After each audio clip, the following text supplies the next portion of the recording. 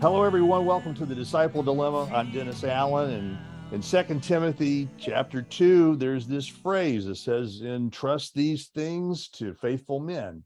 Leadership and discipleship is something we want to talk about today. What does that mean? And is it all relegated just to me as a pastor or a small group leader or as a member of a church? Or can I delegate it all to them, whoever them is? What kind of environment should discipleship biblically, what kind of environment should a Christian community biblically operate in? How should leaders build the culture of churches so that we have disciples who make disciples? Our guest today is Justin Gravitt with the Navigators Church Ministry, and he lives near Dayton, Ohio. Justin's rap sheet, he's married to Kristen. They have 3 daughters and 1 son. One of his quotes that I really liked when I started looking into him, when we kind of started stalking Justin for this podcast, was, we're both committed to following Jesus and making disciple change. That's going to be a fun one to follow up on. So 22 years with the Navigators, right, Justin? That's correct. The Gravitt family's ministry just went everywhere, right? It ranges from Texas to New Mexico to Ohio to Indiana to Southeast Asia. And one of his other quotes that I really thought was neat was he said, after 5 years, the ministry in Miami had doubled in its size, and more importantly, established a disciple-making culture. The numerical growth was a symptom of the culture. So Justin's pioneered non-traditional ministry work with Buddhists, disciple pastors. Obviously, he's been encountering a lot of people one-on-one in the individual life of a disciple as he walks through these phases of growing a disciple and making a disciple-making church.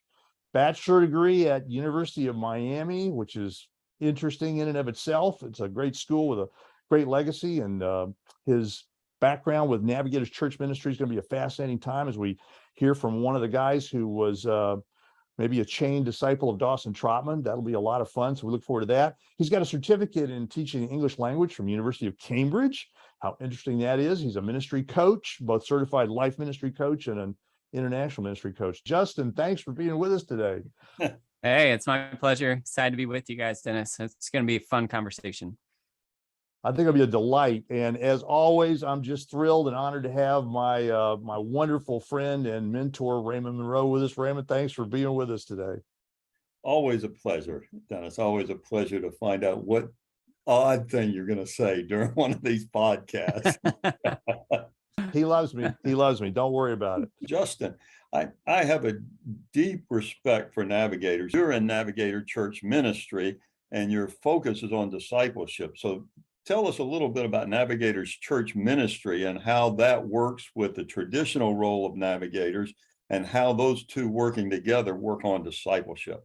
The Navigators do have a long history, as you mentioned, of making disciples on the campus and in the military. And actually, it started as a military, you probably know this, to the Navy, as shipmen would come out for a break out in California. So yeah, I work with Navigators Church Ministries, which is a branch within the Navigators. And I've been in this branch of the Navigators for about 8 years now. And what our goal is we come alongside church leaders and we help them become disciple makers. And so as you guys probably have experienced, that there's many pastors, many elders, many church leaders who maybe are aware of discipleship, but aren't clear on what it is or how to do it.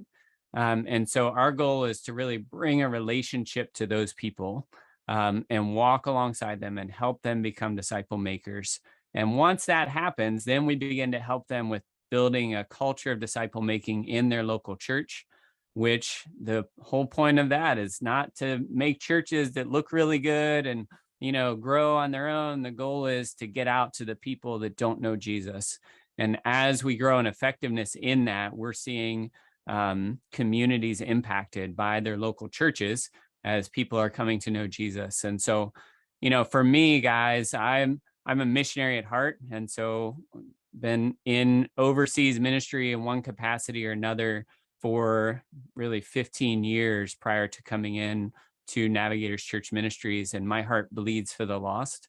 And the reason I feel like God has called me personally into Navigators Church Ministries is because I don't think we're effective in this country at reaching the lost. And we're certainly not sending missionaries out to those lost places, whole countries that don't have adequate witness for Jesus. And I think a big reason for that is our churches here aren't healthy. They're not healthy in making disciples. They're not healthy in making disciple makers and sending them out. And so that's just a little piece of Navigators Church Ministries. Kind of the history of it. We've been around doing this with churches since the early 1970s. And it's basically came out of ministry that our staff was doing in communities where they were involved in churches. They were walking alongside people in those churches, and pastors would often say, hey, can you help us? Can you help us with this? And in the early days of that help, the help looked like the Navigators 2-7 series, which you guys may have heard of. It is probably, objectively speaking, the #1 selling Bible study of all time. Part of that's because of longevity. And so it's been around for 50 years now.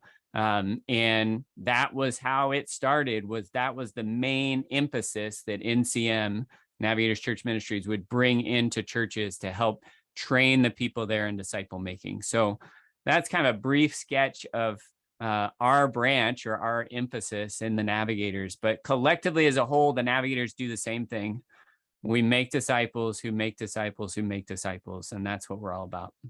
So Justin, just to follow up on that, I mean, my background and what you just said there's a real focus within Navigators in biblical literacy, both biblical memorization and then understanding that. One of the shortfalls that we see now is young people are not getting that biblical literacy on the one hand. On the other hand, adults are not seeing that as anything other than inspirational words rather than just a guide for life itself. How do you, as the Navigators, especially in church ministry, develop disciples who actually are making application and trying to live out the biblical literacy that you're teaching them? So we believe that the Word of God is primary for disciples and disciple making.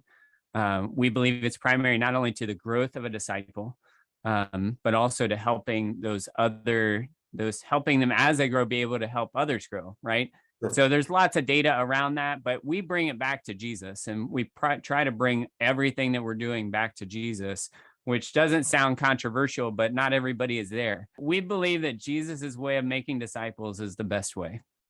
And so that's where we want to start everything. And we believe that in disciple making and in discipleship, if we look at what Jesus did and we try to do what he did, we will get where Jesus got. Now, in the church, that's not exactly the way things normally go. What I've observed in churches is that there's a separation between the teachings of Jesus and the methods of Jesus. And so they use Jesus to teach morals, to teach those things, but they don't use it to teach how to do things, right? So we look at Jesus's life and we look at his life in scripture. You know, in 89 chapters of the Gospels, Jesus is quoting Old Testament scripture 84 times from 70 different Old Testament chapters. And so if you look at him and you say, well, I want to be like that guy, and he's called me to be like him, I can't be like him if I'm not deep in the word, not only looking at it and examining it, but applying it to my heart and then allowing that to penetrate me and move me to obedience through application. And so we, again, the Navigators have a long history, and I'm sure the listeners don't know all the history, so I'm going to sprinkle some things in, but our founder, Dawson Trotman, really believed that scripture memory is what brought him to faith. So he was in Sunday school, like a vacation Bible school sort of situation. He was around 14 years old, and he was memorizing the scripture for his team so they could get points for this vacation Bible school thing. And he wasn't a believer. He was there for a girl and whatever, but he did that. He was the only one memorize them, he noticed. But he did it, got his points. The week ended. It was years later that he was working a job in a lumber yard that the Holy Spirit brought these verses to bear on his heart. And he began to understand what they really meant and surrendered himself to Jesus through that. So he would point back to that. And that's kind of how deep it is in our history. We still use something called the topical memory system, which currently is 60 verses arranged topically. That what I've found in my own life and the life of others that I've trained is that when you have those 60 verses, two things happen. first you start to feel equipped to minister because they're topical. So when these topics come at you, whether in your life or in the life of someone you're trying to help, you have something to give to them from scripture. The other thing that happens is people around you think you have the whole Bible memorized, which is kind of strange, but it's 60 verses, but they're always like, do you have the whole? No, it's just 60 verses. I promise you, it's not that many. But it helps people see, no, we could do this. We can memorize enough scripture and we can see the benefit of it in our lives personally as we apply them, but also in the lives of others as we share them with others. And so from the beginning of the Navigators, the scripture memory has been an emphasis and something that continues to bear fruit for us as we minister and make disciples. And we're really failing the next generation by not allowing them when they're young and are really capable of memorizing great quantities of scripture easily to memorize scripture. So when we are working with churches, we are kind of by the side of the pastor and the church leaders, right? And so we will advocate for things like this, but it's never our decision, never our call. And so we try to help them leverage those great resources that are out there, Awana being one of those, for kids programs of using these sorts of principles for training up and equipping the next generation of disciple makers. One of the things that we proactively do as we're helping church leaders is we help them put everything on the table that their church does. So all the programs, all the events, all the values that they hold. And we say, okay, well, how does this fit with disciple making? Because what we've learned is that we have to align everything in the church to build disciples and make disciples. And if they're identifying something that they're currently doing that's either not making disciples or not effectively making disciples, they have to deal with that. And the way they deal with it is, well, we either got to change it or get rid of it and replace it with something else. So when you say making disciples, are you saying stuff I need to know, practices I need to develop, or a change in who I am? Yeah, maybe all of those, but we tend to get it backwards, right? So we believe that in Matthew 4:19, we not only see the calling of Jesus to become a disciple, come follow me, Jesus said, and I'll make you fishers of men. Right. We also see the job description of a disciple. And so the job description is to follow Jesus, to surrender ourselves to be changed by Jesus, and be committed to the mission of Jesus. And so when I'm talking about making disciples, I'm talking about making people like that are committed to following Jesus, committed to being changed by Jesus, and committed to the mission of Jesus. What we see oftentimes in modern day Christianity is we have believed the lie that if we educate ourselves, we can educate ourselves to maturity. And that's not what the Bible teaches. The Bible actually teaches that listening to scripture and not applying it is dangerous. Right. And that we don't think about that or talk about that, but James 1:22 talks about not only listening to the word and so deceive yourselves, do what it says, right? And so it's this difference between just learning and listening and applying. So we don't think that education leads to transformation. We believe that education plus application over time is what leads to transformation. And these are huge paradigm things that in churches, you would be hard pressed to find a conservative evangelical church that would say, oh yeah, you don't need to apply stuff. That's okay. Just learn it. They're not going to tell you that, but they're operating as if those things are true by the way they preach, by the emphases that they have within their church ministries. And so that's a big part of what we're doing as we're walking alongside pastors is we're just kind of pressing on some of these things and asking questions and saying, okay, well, if this is true and you agree with this, why is it that 95% of your sermon is about doctrine and 5% or less is about application? And they're like, oh. And so we begin to just try to shift some of these things to align them with who Jesus was and what he did. Because again, we believe that his way of making disciples is the best way.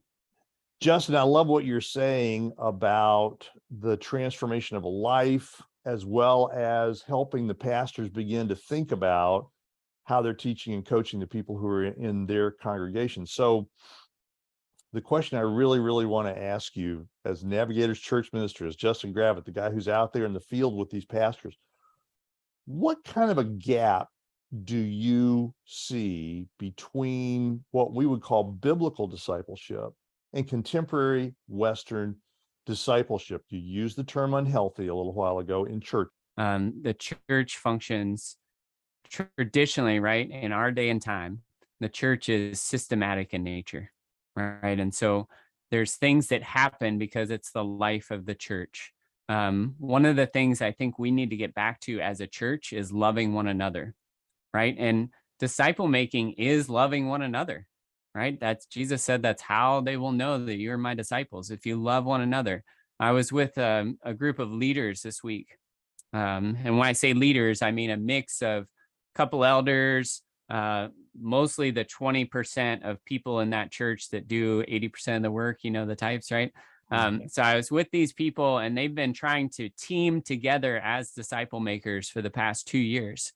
And what I've noticed in them through talking to the pastors I'm helping with this process is that they're not really a team.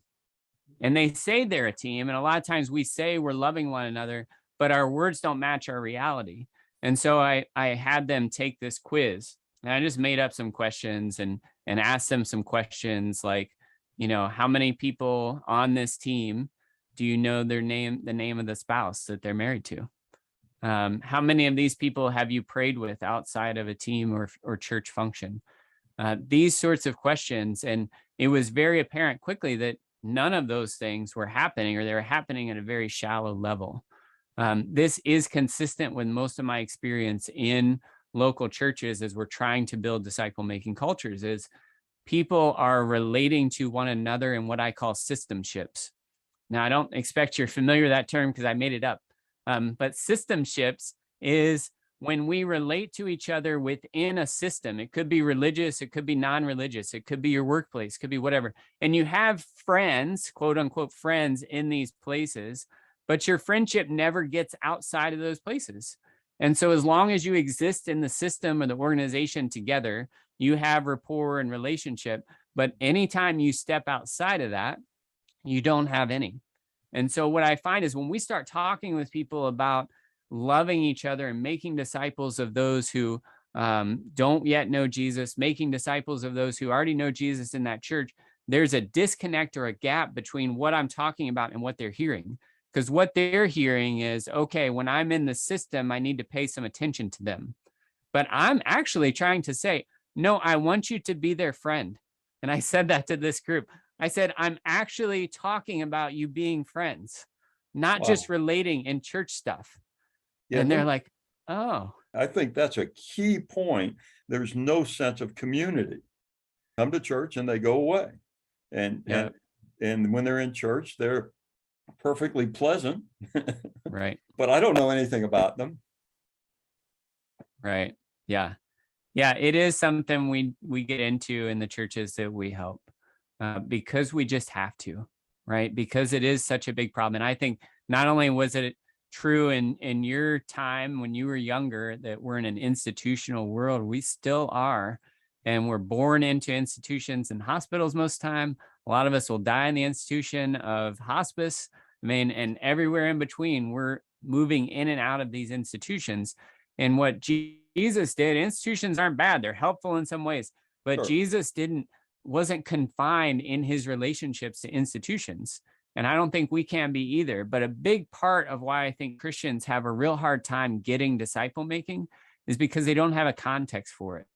Right? When Jesus stood at when he delivered the Great Commission, and he looked out to his disciples and he said, therefore, go and make disciples of all nations, baptizing them in the name of the Father and the Son and the Holy Spirit, teaching them to obey everything I've commanded you. Every one of his disciples knew what he was talking about. There wasn't a doubt in his mind. It was really clear what he was asking them to do because their minds would have been flooded with memories, with experiences that they'd had with him. Right. And we go and we preach to a congregation, and we might say those same words, and they have no clue what we're talking about. Because what we do is we want to go in the ways that we've grown. And the way these people have grown in the church has been almost without exception is within that institution going to things like structured Bible studies, structured life groups, et cetera, et cetera. And when we come and say, no, this is life on life, this is a lifestyle, it just doesn't compute because they haven't experienced it. And so those are huge hurdles that we have to get over. Folks, when we come back, we're going to continue a conversation with Justin Gravitt with Navigators Church Ministry. And this is a fascinating conversation about leadership, discipleship, and the culture of churches. We hope all of you as pastors, small group leaders, elders, deacons, committee people, trustees who are involved in ministry, don't hear a conversation like this as a condemnation, as a criticism, or as an attack. We love you, and we're simply trying to have a conversation as friends, as counselors, as coaches. Justin has a lot of experience. Raymond's got a lot of experience. My business experience is showing the same thing. So as you listen to us, when we come back, Raymond will pitch the question again. We want to probe where this seems to be going as a culture of a church. But please hear us. We are praying for you. We are on your team. We'll be right back as the Disciple Dilemma continues with leadership and discipleship with Justin Gravitt. Thanks for listening. Folks, we're back with Justin Gravitt with Navigators Church Ministry. Raymond and I are talking with him about leadership, discipleship, and culture. And I think Raymond's trying to put me on the hot seat. I am. Justin's been advocating that we go beyond being church members who are all converts to Jesus Christ that sit in the same pew every week. He's saying we really need to be friends with one another, have a relationship with one another. And you and I've had conversations about friendship, and you've had some pretty strong ideas about friendship. I don't know how we get people to make friends, but you should pitch the question to Justin. How do we make friends? And you should really start out by framing, what do you mean by friendship? Yeah, I'm really interested in hearing Justin's perspective on this, because if you really boil down the conversations we're having with people, the one continuously missing ingredient that we're hearing in discipleship, Justin, is relationship, friendship, whether it's a non-believer or a believer. I'm not making you a project. I'm not here just to have an institutional friendship with you. I really want to live life alongside a wingman or a wingwoman or somebody who's with me to be able to move into the fray of life to serve the Lord Jesus Christ. What do you recommend? How are you shaking the tree a little bit for your pastor friends and your church friends on this issue of friendship and relationship? One of the biggest challenges to friendship in our culture is time, right? So a lot of people don't have time. They have committed their time to other things, and they don't know how to use the time that they're doing things committed to also do something else of coming alongside people relationally. And part of that's just because many of us aren't relationally attuned.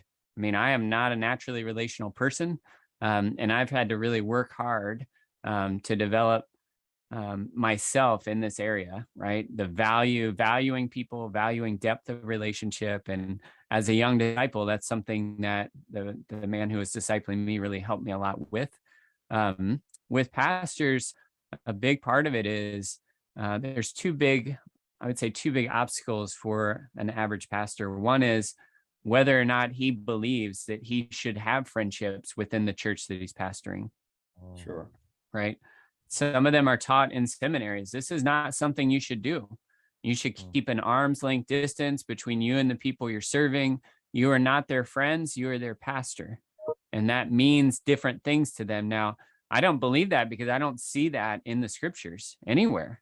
That's certainly not what Jesus did. Jesus explicitly said, "You are my friends," right, to the disciples.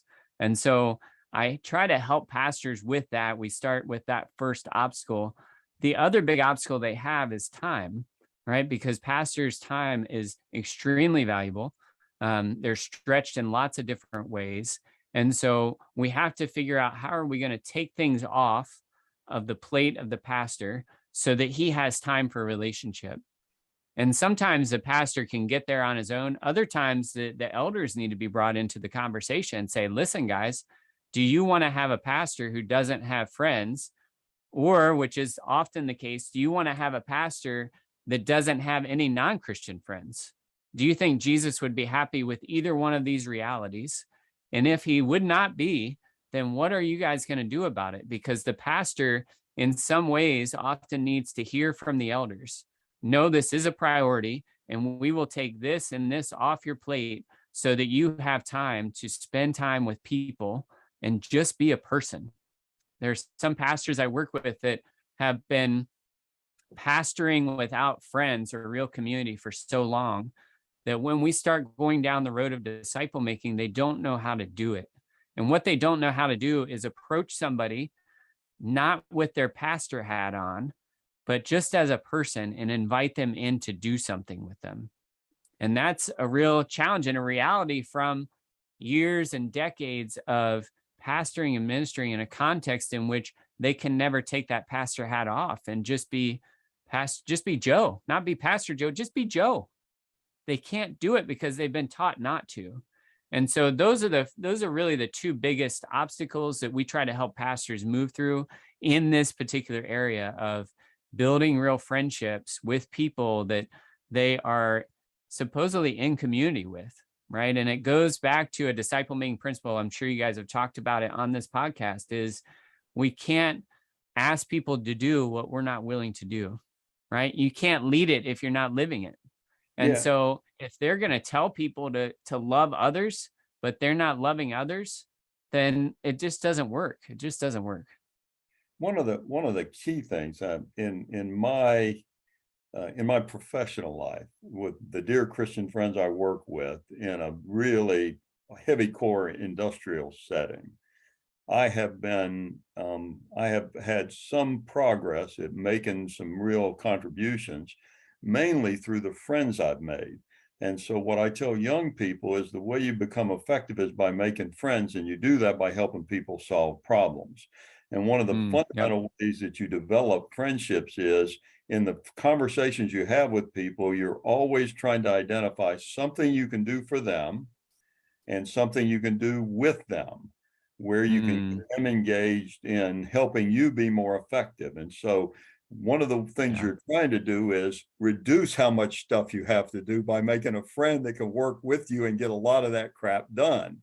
And so basically you start out by saying, let me do something nice for you, because next week when we talk, I'm going to try to identify something you can do alongside me so that I can be a lot more effective. But I'm not really doing it because I'm trying to be more effective. I'm trying to do it because I want us to be friends. I want us to have a real relationship. So that's the way I look at it. Dennis uses the example of an IHOP friend. Have you ever heard that term? I have not. Dennis, you got to fill me in on this. Well, I think the whole point about relationships being tough and challenging in American culture is true. I mean, just look at me trying to get along with Raymond. I mean, could anybody imagine trying to get along with Raymond? It's so hard. It's a Christian ministry. It's my outreach, man. It's my outreach. The joke that we use, if you live in the South, is, do you have any 2 a.m. Waffle House friends? Waffle House is the ubiquitous 24-hour a day, 7-day-a-week restaurant. And the question among disciples is, can you call this person up at 2 a.m. and say, Justin, meet me at the Waffle House at 2 a.m., out back, bring a shovel, don't ask questions. And that friend will be there for you, right?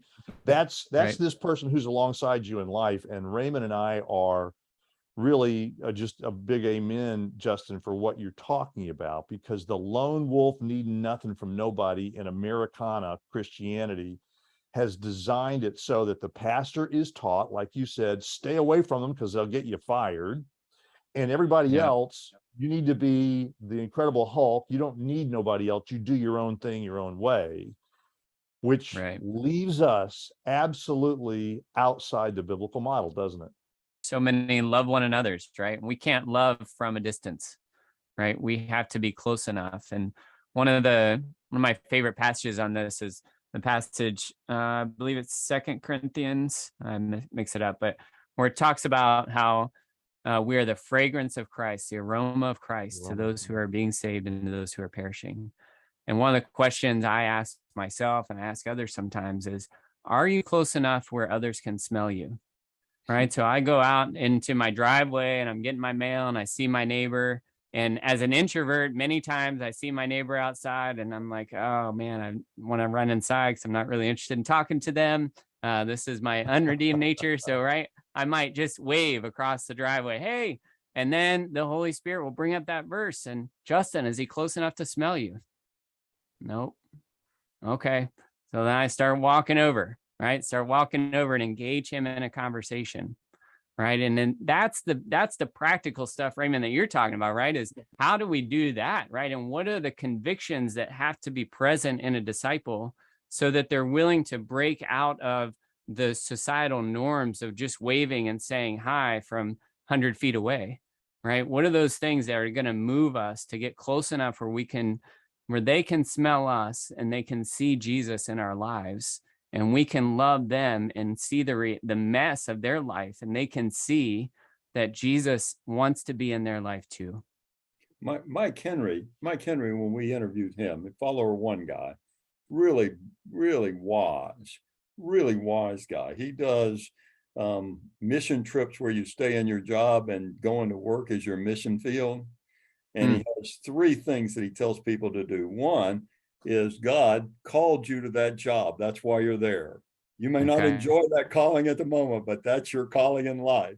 And because he's called you there, those people are there by the providence of God for you to be a disciple to.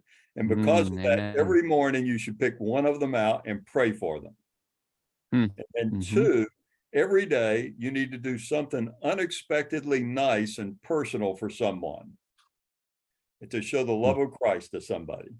And then 3rd, when they finally ask you why you're so weird, you need to tell them using I language. Once I was blind, now I see. Not you can't see, you dummy. You need to come to Jesus. And I thought his stuff was just brilliant. And I especially like the first 2. That's the way you make friends, because God so loved the world, not that he told us a lot of good stuff, but that he gave us his only son. And the way we love other people is by finding things that we can give them that mean something to us. Yeah. Oh, I love that. I love that. That's that picture in the everyday person, right? That's going to work day in and day out. Yes. These are the people that we're trying to reach. These are the people that we're trying to help grow to a place where they have a vital connection to Jesus. And it's just coming out of them in so many ways that they want to spread it to others. And that they have real joy. They don't feel like that if they were serious about their Christianity, they'd quit their job and start a Bible study. They'd recognize that God called me where I am, and I can have great joy in sharing Jesus with other people. Yeah, amen. Okay, you two. So here's where it gets really interesting. It's time to show the hand that you're holding in the cards, right? So we've had this lovely conversation about how there are a lot of challenges in the Christian communities in America. There's a lot of institutionalism. There's a lack of relationship.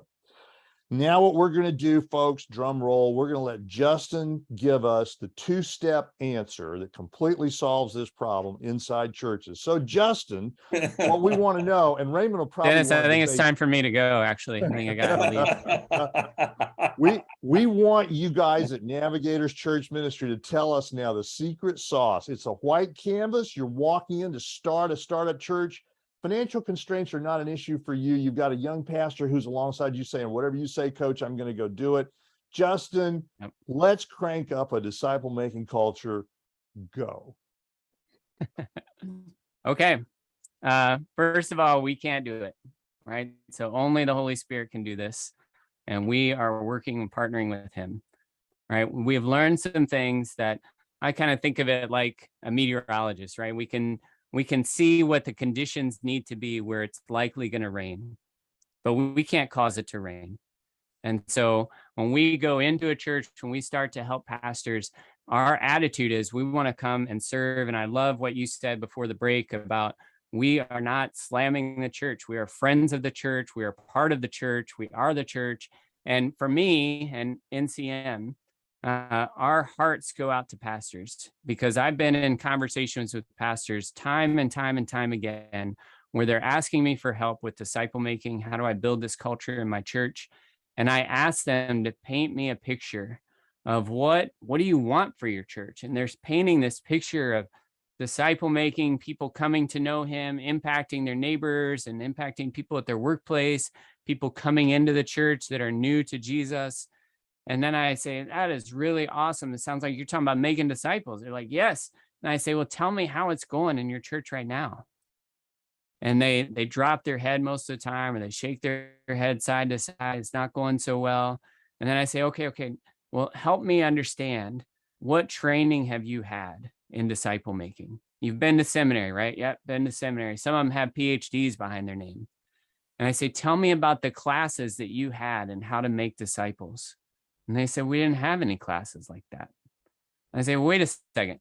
You went to school for how many years and they trained you for this job, right? And this job is making disciples. Well, you just told me. Yep. And you haven't had any training. No. And then I can put myself in their shoes, and I think all of us can, and say, what a hard place to be. And so our heart is a heart of coming alongside and helping pastors, because we don't have all the answers, but we have some experience in making disciples. So the first thing we do with a pastor, to your question, we ask the pastor if he knows how to make a disciple. And if he says yes, we say, well, who have you made into a disciple? What's their name? And we start from there, because we can't have many disciples before we have one disciple. We can't have a culture of disciple making if we have a leader that doesn't understand how to make disciples. And oftentimes the reality is they don't know how. And so we walk with them and help them understand by discipling them without using that language. Now, most of the time, the disciple will reflect back, hey, you've been discipling me. Sometimes they'll tell their congregation, Justin's been discipling me. And I say, hey, I never said that. They're like, I know what you're doing. Okay. And so, yeah, I am helping them learn how to make disciples. And as they get it, what they do then is they go and start discipling someone or a couple someones in their church. Once I see them doing that and I see the heart change, now we're ready to have the conversation about how do we build a disciple-making culture. And the first step in building a disciple-making culture is building a disciple-making foundation. So I wrote an ebook about this. It's currently being put into a larger book with Tyndale. But the foundation of a disciple-making culture is a core team of disciple makers. Now, a lot of times churches don't think about that. They first think about what are the programs, what are the structures, how do we need to change certain things in the church so that's focused on disciple making. But if we don't get the order right, then the whole thing crumbles a few years later. And church after church after church has seen this, and I'm betting that some of your listeners are resonating with this, because what most churches do when they want to start bringing disciple making in is they find a great disciple making curriculum and they get some people to test it out and they get them involved in it, right? Normally group stuff.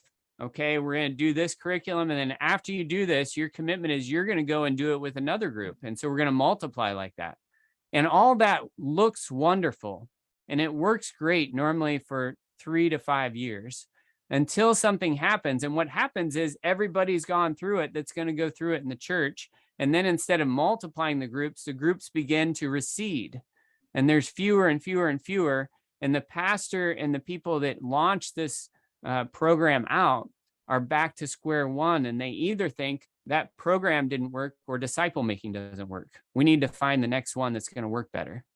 But the actual reality is those things worked as well as they could work. The problem is you didn't have a disciple-making team. You didn't have a foundation. And so, again, back to Jesus, right? Jesus built a team of disciple makers. When we look at Paul and what he did, Paul went into these various cities with a team. We see it real clear in 1 Thessalonians 1, where it talks about Paul and his team go into Thessalonica, and people begin to watch Paul and this team, how they're interacting with one another, what they're doing. And they meet Jesus through interacting with Paul and his team and talking and watching and looking and examining. And then they begin to imitate Paul and his team. And then other people begin to imitate those people. And so we get these concentric circles of imitation that starts to happen. But it all starts with a disciple-making team. So early in our conversation, when I was highlighting the difference between group and team, there is a huge difference. And most of that book that I wrote is on how do you build a core team of disciple makers, because it's not easy, because there are 2 goals that you have to hit, 2 targets. The first is you have to have everyone on the team become a disciple maker. The second one is they need to become a team. Both of those are real hard. But once you do that, and typically we help churches do that, it takes about a year. of really focused, intense work. The pastor's doing it with his team. I'm alongside the pastor, helping him and coaching him through obstacles. Once that happens, now we're ready for the team to begin to model and begin to shape the broader culture. How many generations or chains of disciples are present in the church that have 3 links or more? And so we begin to see, are those things growing? Because if those things are growing, we're actually building life on life disciple making that's moving generationally in the church. So those are really good and really healthy, all those things I just mentioned. But if we stop there, we haven't built a culture of disciple making, because everything I've talked about is inward so far. And so the next piece we have to add on and to help them to see is, how do we impact the local community around us? If disciple making stays within the local church, it will die. It's just a matter of time. And so we have to get the people of the church focused and moving outward towards the lost and engaged in the mission that Jesus gave us, which is helping those who don't know him come to know him, right? Jesus said he came to seek and to save what was lost. Well, that has to be a part of our mission, and a big part of our mission for a church. Now, I feel like I'm talking a lot, but I get really excited about this because I have seen these things happen, and pastors move from a place of frustration and just being ready to quit, thinking about quitting because they're so frustrated that they're not seeing real transformation. But once they embrace the principles of Jesus's ministry and they start to apply it to their lives and help their people start to apply those things, whole cultures of churches change and communities are really impacted. That was terrific. And I did download your ebook. So I want you to tell our listeners about your website, your blog site, your podcast, but certainly how to download your ebook.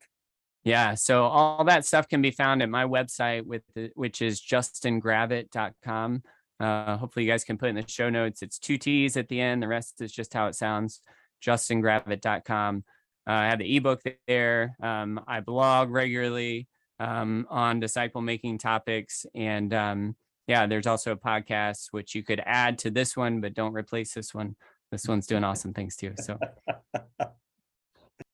Justin, it's just been wonderful listening to you with the enthusiasm and the clarity of what it takes to really make disciples. And really, I mean, it's consistent with our views, especially Dennis's book, on the fact that we need leaders, but we need leaders who are actual disciples who are discipling other disciples and creating a real group of leaders, not necessarily full-time staff people, but genuine Christian disciples who are living out a life in Jesus. And your insights have just been terrific. So thank you for joining us. It's been a delight. Look forward to having you back sometime soon so we can extend the conversation. It's been great fun. Yeah, thank you guys. It's been a blast. Folks, we've been talking to Justin Gravitt with Navigators Church Ministry. What a great conversation about how pastors should have hope, and really a great process of thinking about they are no longer supposed to be the manager just slugging it out an institution, but disciples making disciples. Justin's had some great insights on culture, on purpose, on a path forward, and we'll make sure that is available, as Raymond said, in the graphics. You can see that as we go along. We want to ask all of you to consider taking a look at our website, thediscipledilemma.com, at Facebook, we're under discipledilemma.com, as is YouTube, as in Instagram, as in Rumbly, to talk about the fact that we think discipleship's been hacked. For 18 centuries, we've been stuffing the wrong recipe in a non-biblical recipe about discipleship. It doesn't work. We heard Justin talk about that today. Please take a look, give us a follow, give us a subscribe, and I know that Justin would appreciate that on his website and on his YouTube and on all the processes that we see him setting up with Navigators Church Ministry, because it helps all of us get the word out in a very crowded digital marketplace that discipleship matters. Christ called us to it. As always, folks, thanks for listening.